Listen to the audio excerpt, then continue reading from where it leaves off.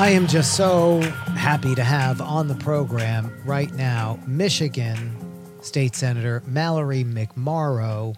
She electrified so many people across the country, setting the internet on fire with her viral takedown that was all over radio and cable TV as well, really taking on Republicans for their lies and their promotion of hate. And I'm so glad we're able to speak to her. She lives in Royal Oak, Michigan, a really great place that I visited outside of Detroit. And she represents the people there in Oakland County and also in Oakland County, in Berkeley City, Birmingham City, Rochester Hills, Royal Oak, Troy City, and a few other places. Senator Mallory McMorrow, welcome to the program. Thank you for having me, and I'm so glad to be here. Yeah, you just, set everybody into a real energized and powerful moment just when they needed it, I think, because we've been feeling all this hate and it's been coming from all parts of the Republican Party. And certainly we've been focused so much on these Don't Say Gay bills. Did you think that the speech that you gave would have that kind of impact all across the country? No, nobody wakes up any day and thinks that anything they're going to do is going to be, viewed by 14 million plus people and go everywhere. Of course not. Talk a little bit about how it came about. You saw a fundraising email that named you, and it really hit you hard. You're a mom. You're in your first term as a state senator. You have kids. You have a family. And it was a horrible allegation. And you clearly said, I'm not going to take this. Tell us how it came about. Yeah, I mean, it started a week prior when the same senator who sent the email, Senator Lana Tice, gave a prayer at the start of session, an invocation that generally is something to just set the tone and remind us that we work for the 10 million residents of the state of Michigan. But she used a prayer to plead with God for protection. And she said, because our children are under attack. And there was a very long pause. And then she said, from dark forces that would have them hear and know and see things against their parents' will. And it was such a thinly veiled, replica of language like Florida's Don't Say Gay bill that I walked out with a few of my other colleagues. And then, cut to a week later, she decided to single me out in a fundraising email by name and accused me of grooming children, kindergartners, supporting pedophilia and sexualization of children and making, 8-year-olds feel like they were responsible for slavery. And it was just gut-wrenching to see that. And it really took on what we've seen, not just with the Don't Say Gay bills. We've seen bills attacking the teaching of history and certainly about racism, about slavery. We've seen the anti-woke bills. It really just kind of encapsulated so much of what the Republican Party is doing. And some people have felt that some Democrats have thought the best strategy is to ignore these things and just rely on the fact that people think they're outrageous. You clearly thought, no, I have to take this on. Was it because of how you felt personally, or did you think also as a Democrat who is representing people who voted for you that you really had to kind of hit back at the Republicans in a way that you thought was the most powerful way you can do it? Well, I took a day to sit on it and try to figure out how to respond. But what I came to is, I think everybody sort of debates, should we give hateful language and conspiracy theories and these kind of ridiculous ideas air? Because does that make them more real than they actually are? But I look at the trends around the country of bills, related to CRT, and Senator Tice actually chairs the education committee here in Michigan and introduced, CRT-esque legislation, the banning of the 1619 project and other such things. And we had testimony from somebody in the committee who is kind of a right-wing blogger troll who admitted to making up the idea of CRT as a real threat and promoting it and using it as a tool for the Republicans this year, and went forward with it anyway. And she's also introduced legislation to prohibit trans kids from playing on sports teams, matching their gender identity, and all of these sorts of things. So I saw it growing, and it's no longer a fringy idea or a conspiracy theory. It's real. And it is a real strategy being used by one of our major political parties in this country to demonize and target and marginalize already marginalized groups of people in a way that's very harmful. So, when I sat on it and recognizing however awful I felt on Monday when that hateful slander was lobbied at me, how horrible it must feel every single day if you are a trans kid who just wants to have friends and exist in the world, or the parent of a gay child, or a member of the Black community who's watched all of these protests around the country in the wake of the killing of George Floyd and then saw nothing happen and attempts to ban books from our schools instead. And it's just, it was the straw that broke the camel's back for me. And it just signaled to me we have to put an end to this. And I'm not somebody who's in a marginalized community, and I can stand up and try to put an end to it. They do so much of this in the name of Christianity. Of course, the Don't Say Gay bill is something that evangelical Christian conservative activists have been pushing. And obviously, this is something Republicans are responding to.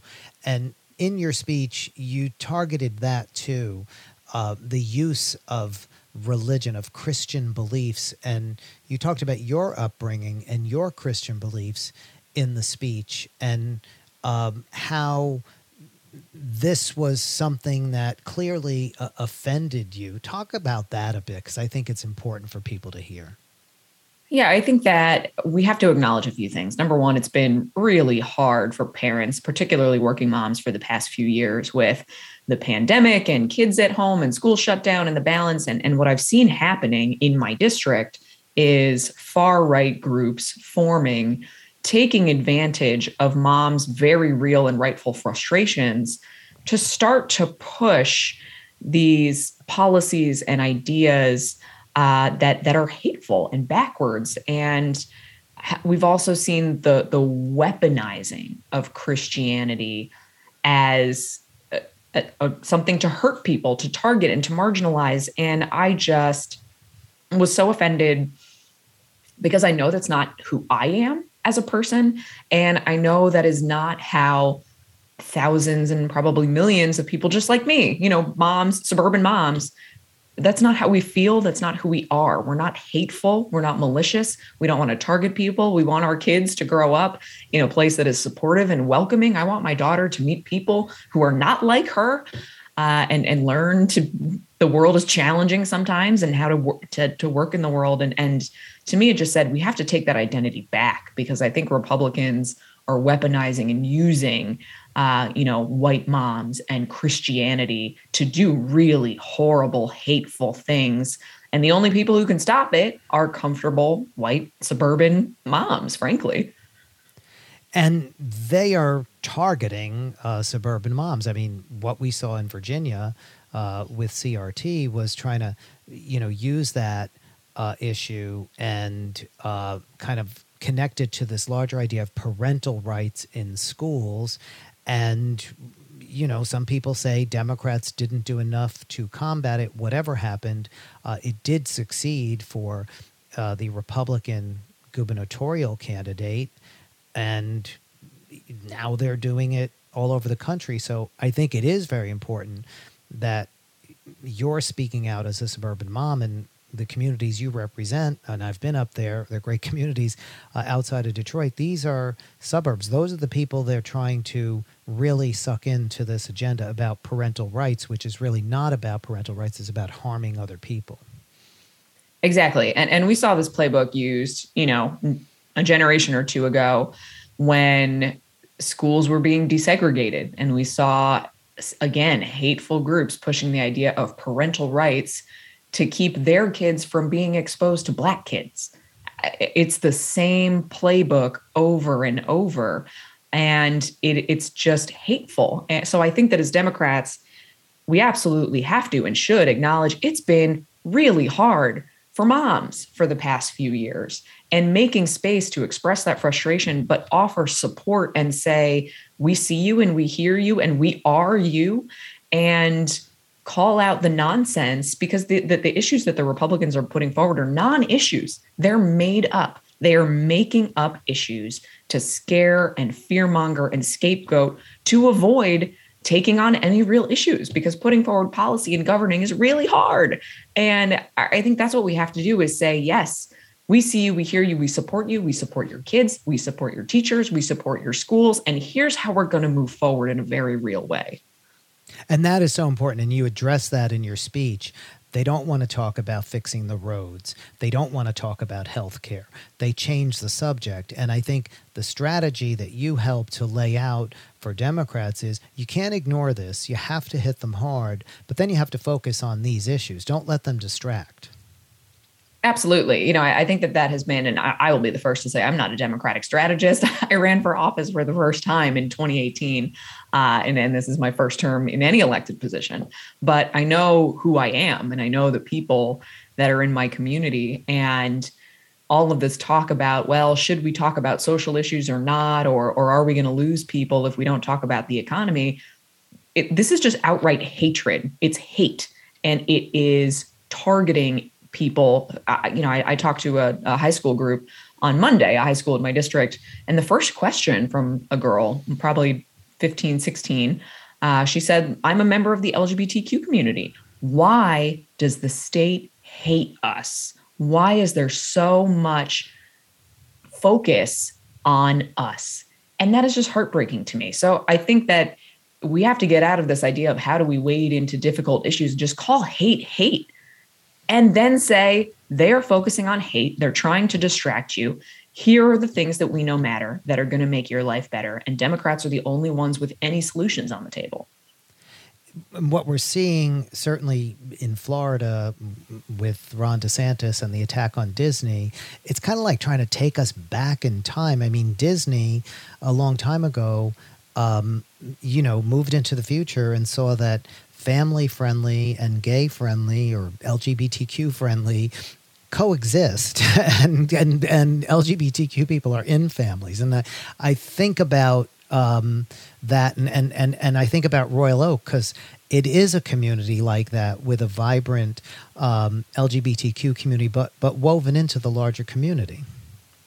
Absolutely. And I'm the Democratic vice chair for the Economic Development Committee here in the Senate in Michigan. And, we've been debating policies about tax incentives and programs to lure companies here or to expand here in Michigan. But simultaneously, if we continue to pass policies or have messaging that's led by the Republican Party that says, unless you are straight, white, and Christian, you're not welcome here, then there's no amount of tax incentive that is going to overcome that, because we're going to drive everybody out of the state.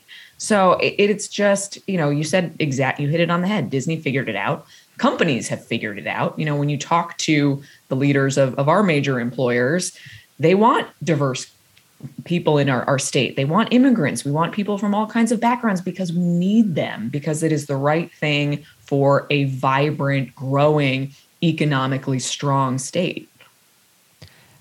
Getting back to how I opened the interview and the impact it had across the country, we certainly talked a lot about you this week on this program, played your speech a couple of times, actually. Calls just came in from people across the country. A lot of people who have, really felt hopeless about where things are going, and it really helped to lift them up. It really helped to let them feel empowered. And I'm curious about your thoughts, seeing a lot of people, myself included, I'm sure, among many, many others, talking about how this is a blueprint, what you did for Democrats across the country, talking about how you've really helped to give a framing to responding to this. What are your thoughts about that? I am, first of all, just so moved by that idea, and certainly never a position that I thought I'd find myself in, because I feel what I think everybody else has been feeling, which is languishing for the past few years and really just trying to get by with constant attacks, between not just going through a pandemic. And I remember the first few weeks of the pandemic when it felt like, oh, it's this horrible thing, but we're all in it together. And then seeing very quickly here in Michigan, protests and attacks on our Capitol. We had armed gunmen come into my Senate chambers and hold firearms above my head while I was on the Senate floor. And it has just been a constant kind of wearing down of everybody who is trying to kind of figure out how we move forward. So I viscerally felt that, where, just kind of showing up and doing the work became hard in and of itself. But for whatever reason, it was this feeling from this email that just pushed me to say, we can't languish anymore, and we can fight back. And they know we can fight back, but the strategy is to wear us down so that we quit. And we've seen this happen with election officials. We've seen this happen with public health officials, people who got into this work to do good, who aren't even elected officials, who have been driven out in force by these constant attacks to wear you down and get you to quit. But we hold all the power. We are in the majority. We know that we're on the right side of these issues. We know that we are on the right side of actually what morality and family and community means. And we've got to take our own identities back and fight back.